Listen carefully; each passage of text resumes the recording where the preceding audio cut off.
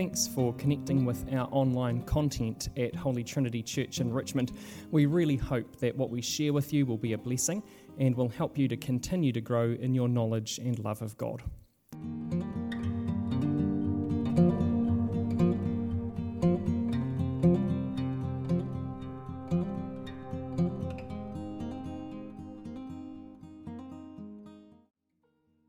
This is the last instalment as we walk with God and walk with Abraham in Genesis for this year before we move into Advent in a week or two's time. Fear can be a powerful motivator, can't it? The things we fear will shape how we live our lives. If we fear waking the baby, then we'll do ludicrous things like tiptoe out of the room or crawl out of a room on our hands and knees. Has anyone else done it? So that you didn't wake that little person that you just settled. If we fear the loss of a job, then we'll turn up on time and we'll do the things that are in our job description. We want to keep that job. If we fear dementia coming sooner than it should, we'll do Sudoku and Wordle to keep our minds as active and engaged as we might. If we fear reduced mobility, we'll keep on moving, doing as much exercise and strengthening our bodies everywhere we can, even as they age. If we fear what others think, then we'll keep our opinions to ourselves, or we'll dress a certain way. We'll do whatever we can to fit in. Fear is a powerful motivator. In Iraq, fear motivated me to wear body armour and a helmet that I wouldn't usually wear, but when that siren went off, it was a very powerful motivator to do what I was told by the regimental sergeant major. Fear is a powerful motivator. The Old Testament reading this morning exposes Abraham's greatest fear. It asks a question: what does he fear the most? It causes us to ask the question, what do we fear the most? As we open this passage today, we'll start by examining verses 1 and 2 as we look at the nature of the test that God sets for Abraham to expose his fear. After that, we'll consider his response in verses 3 to 10, and then finally the results of that test in verses 11 to 19. We know where we're going, why don't we pray? Heavenly Father, we thank you that you speak to us by your word. We pray this morning that as we look at this passage, you would reveal our fears to us and help us to put our fear where it should lie. Lord, by the power of your Spirit, would you speak to us now in these ancient words? Bring them alive in our hearts and minds, we ask in Jesus' name and for his glory. Amen. Well, verse 1 tells us that God came to Abraham to test him. There's something here about Abraham that God wants to uncover, that he wants to see proven. Abraham doesn't know that this is why God has approached him again. So as he hears his name called out, he says, "Here I am, Lord," and God lays out the test for him. Abraham, this man who's around 100 years old and has been waiting for a child for 25 years, is to take his dear son and to sacrifice him as a whole burnt offering. When we hear that, we have to wonder how Abraham felt, don't we? Parents especially. We've got to be moved as we consider the depth of feeling that Abraham must have experienced. Imagine his churning stomach as he heard that challenge, that test from God. Can you think of the cold sweat that he would have broken out in? His heart breaking inside him. Because the idea of killing a child is horrifying. When we hear of it on the news or read of it in the papers, we are absolutely stopped dead in our tracks as we think, how could a parent do that? The conditions of this test are unimaginable to any Christian who knows God's character, his love and grace and mercy, or for that matter, any Israelite who was reading this and hearing it proclaimed after they'd received the law in Leviticus.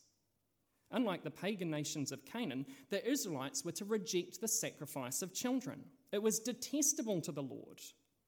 But in Abraham's world, it wasn't unheard of or unusual. Children were sacrificed frequently to appease the gods. In order to explore the depths of Abraham's trust in him, God asks Abraham to offer up what he holds most dearly, his son, the son who he loves, verse 2 says. The question for Abraham is, would he fear God most of all?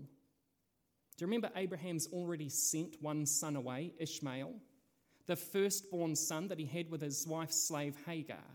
He did that in obedience to God's desire to protect his promise to him. And now he must also hand over Isaac as well. Hearing the test, surely Abraham recalls the promise of God in Genesis 21:12. It's through Isaac that your offspring will be reckoned. It was a recent reassurance of the great promise that Abraham would become a nation, that he would receive a land of his very own, and that God would bless all people through him. God had been crystal clear. It was through Isaac that all of this would come to pass. And so to request Isaac as a human sacrifice seems crazy. We are meant to be shaking our heads. We are meant to be asking, how will God fulfill the promise without Isaac? We've seen the extraordinary lengths that God has gone to protect him. God has acted time and time again to overcome Abraham's foolishness, which jeopardized Isaac's birth. We've seen the expulsion of Ishmael, who threatened the promise being fulfilled because of the tension between him and his brother. Surely the death of Isaac would see all of God's promises unravel, and Abraham left high and dry, completely stranded, without a hope of God's promise coming to pass. But when he hears the test, Abraham doesn't protest. He doesn't look for a way out like he did with Ishmael. He responds with stunning obedience. Look at verse 3. There is no argument this time. Abraham hears what God asks of him, and he acts. The very next day, he prepares all that he needs for the sacrifice, and he sets off. How can he do it? Is he in his right mind? Verse 5 tells us why he can do it. As Abraham speaks to his servants, look at the confidence that he displays. He says, "Stay here with the donkey while I and the boy go over there." They've gone to the mountain that God showed them. "We will worship, and then we will come back to you." He may have to kill Isaac. He may have to do what God's asked him. But God will make a way. They will return to the servants together. Abraham believed that God would keep his promise, and so he obeyed this call. He didn't know how God would deliver him and his son from this terrible situation. He didn't know how God would fulfill his promise. But in the New Testament, the book of Hebrews, in chapter 11, verses 17 to 19, and the book of James, chapter 2, verses 21 to 24, both tell us that he acted in faith, believing that God could even raise the dead. Hebrews 11, verse 19. Abraham believed that even sacrificing his son wouldn't jeopardize God's promise. He believed that Isaac would live. There is no doubt in his mind because he trusts the promises of God. When Isaac questions him in verse 7, he answered his son's question with these words. Here's the question: where is the lamb for the burnt offering?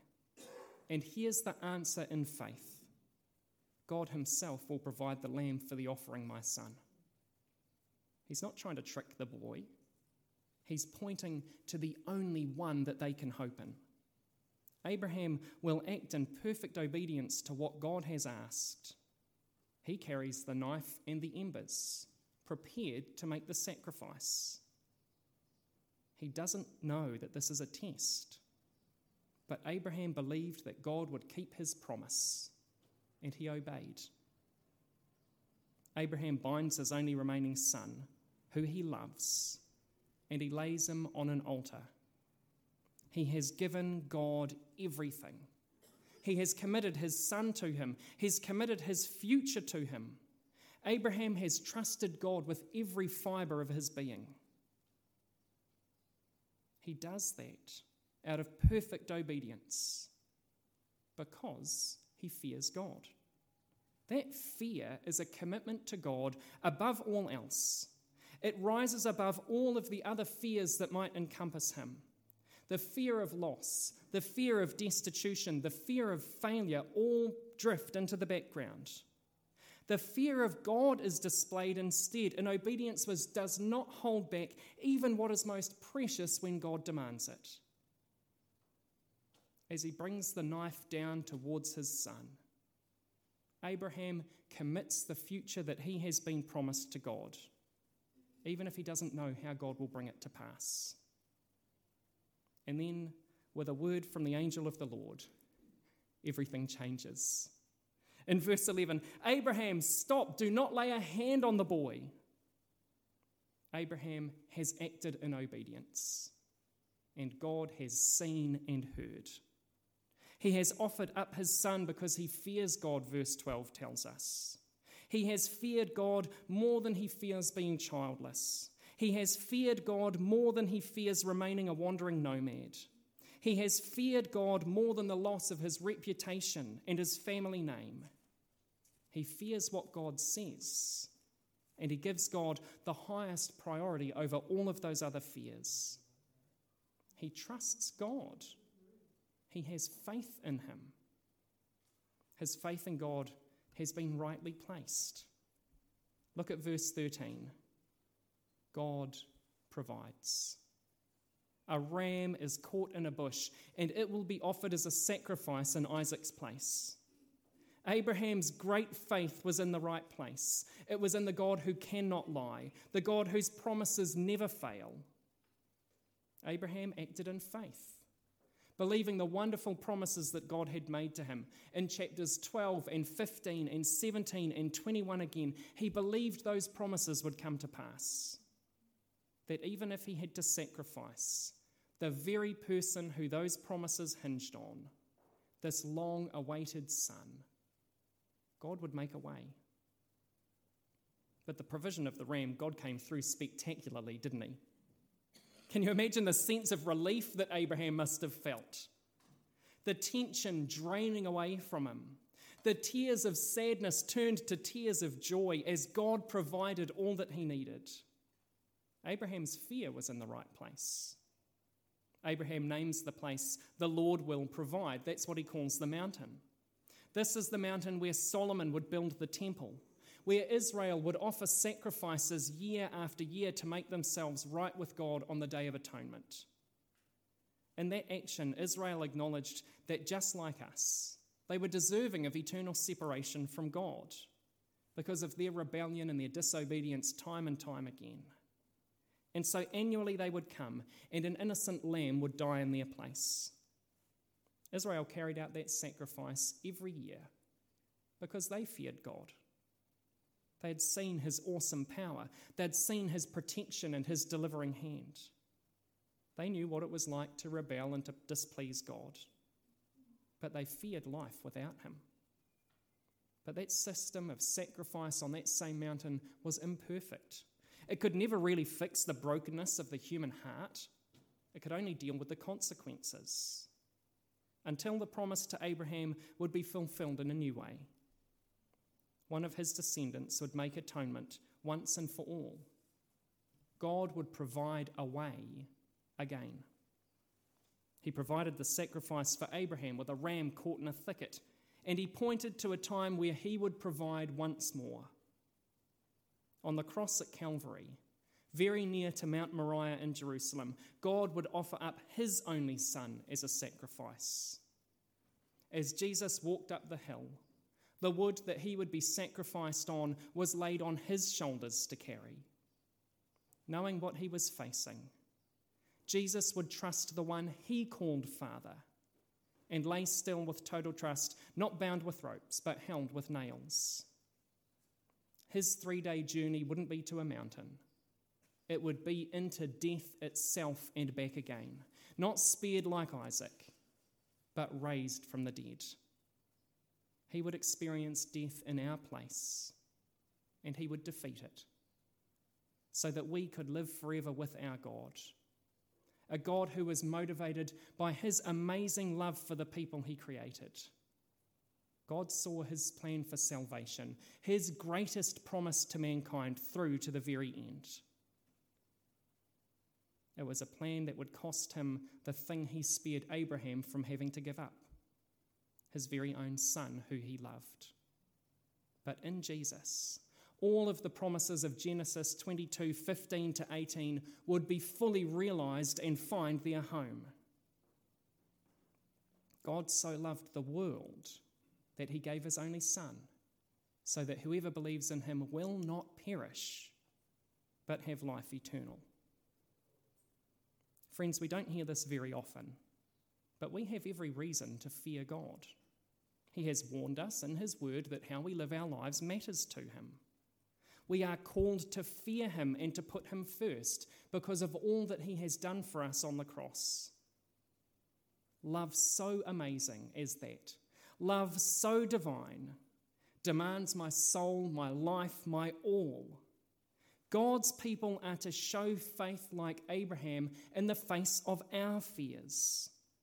We are to fear God above all and to put Jesus first, ahead of our own desires and the things that we love, the things that we fear missing out on in this life. He has loved us with absolutely everything. He has given his only Son for us so that we can have new life and share in the promises that God made to Abraham. We can be saved by his death from death and eternal separation with God. And so when we fear God and trust in Jesus, that death that we face is replaced with the most glorious future in the presence of the very one who died for us, the one who has lavished his grace upon us, so that we might be right with our God and live with him forever. He gave his own Son to save us. He doesn't want even one to perish or fall from his grasp. He wants those who already stand condemned because of unbelief to be experiencing the joy and freedom and salvation that comes by his Son. That is why he's done what he called Abraham back from the edge of. That's why he sacrificed his very dear Son, the Son who lived in perfect obedience to his Father and trusted him even to death on a cross. Knowing that he has given all for us, knowing what he's done for us, the challenge then is to ask the question, will we trust him with everything? Do we fear eternal separation from God more than the fears of this life? There are Christians around the globe who every day must put the fear of God before the fear of their nation, in places like China and Pakistan, in places like Eritrea and Somalia. There are people who stand firm, saying that they will fear God more than they fear man. Friends, can you imagine standing before Jesus on the day of his return and hear him say, I love you, I warned you, I died for you, but I don't know you. You'll have no part in my kingdom. Christian brother or sister, can you imagine hearing God say, I gave you a message to share, but you feared the opinion of others more than you feared me. Your fear of the world was greater than your fear of me. What would that be like? To stand before Jesus and hear, Zane, I gave you the good news to proclaim and you bottled out. You feared the numbers on a Sunday dropping more than you feared me. Zane, you dropped the ball. You feared what people said about you more than what I say about you. Zane, you haven't been a good and faithful servant. I called you to be one. But you feared negative feedback more than you feared my words of encouragement. Friends, we all fear something, don't we? Today we've been called to fear God, our loving, gracious Heavenly Father, above all the fears of this world.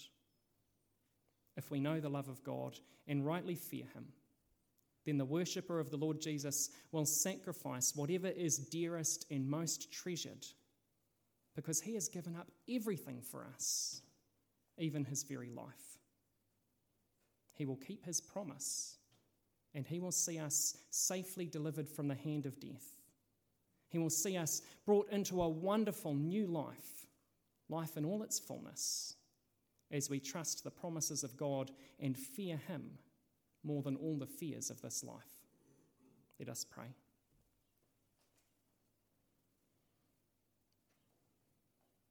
Lord Jesus, would you help us so to hear these words of Scripture, that our lives would be lived in perfect fear of you, our Lord and Saviour. Lord, would you help us, please, by the power of your Holy Spirit, to rise above our fears in this life, fears of rejection, fears of others' opinions, fears of failure or mockery, and would you help us instead to fear you as we should. Lord Jesus, we give you thanks and praise for Abraham's great faith, and we pray that it would spur us on to fear you rightly and truly, that all of our days might be lived to your glory. We ask it in Jesus' name. Amen.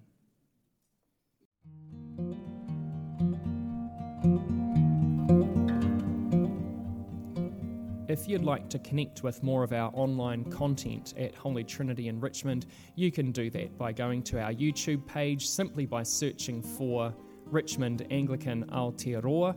You can also touch base with us online at our website or on Facebook by searching with those same words. Friends, we're so thankful that you've joined us online and that you're enjoying our content. We really do hope and pray that God is blessing you through it. If you've got any feedback, you can touch base with me, Zane at richmondparish.nz. Thanks so much for listening.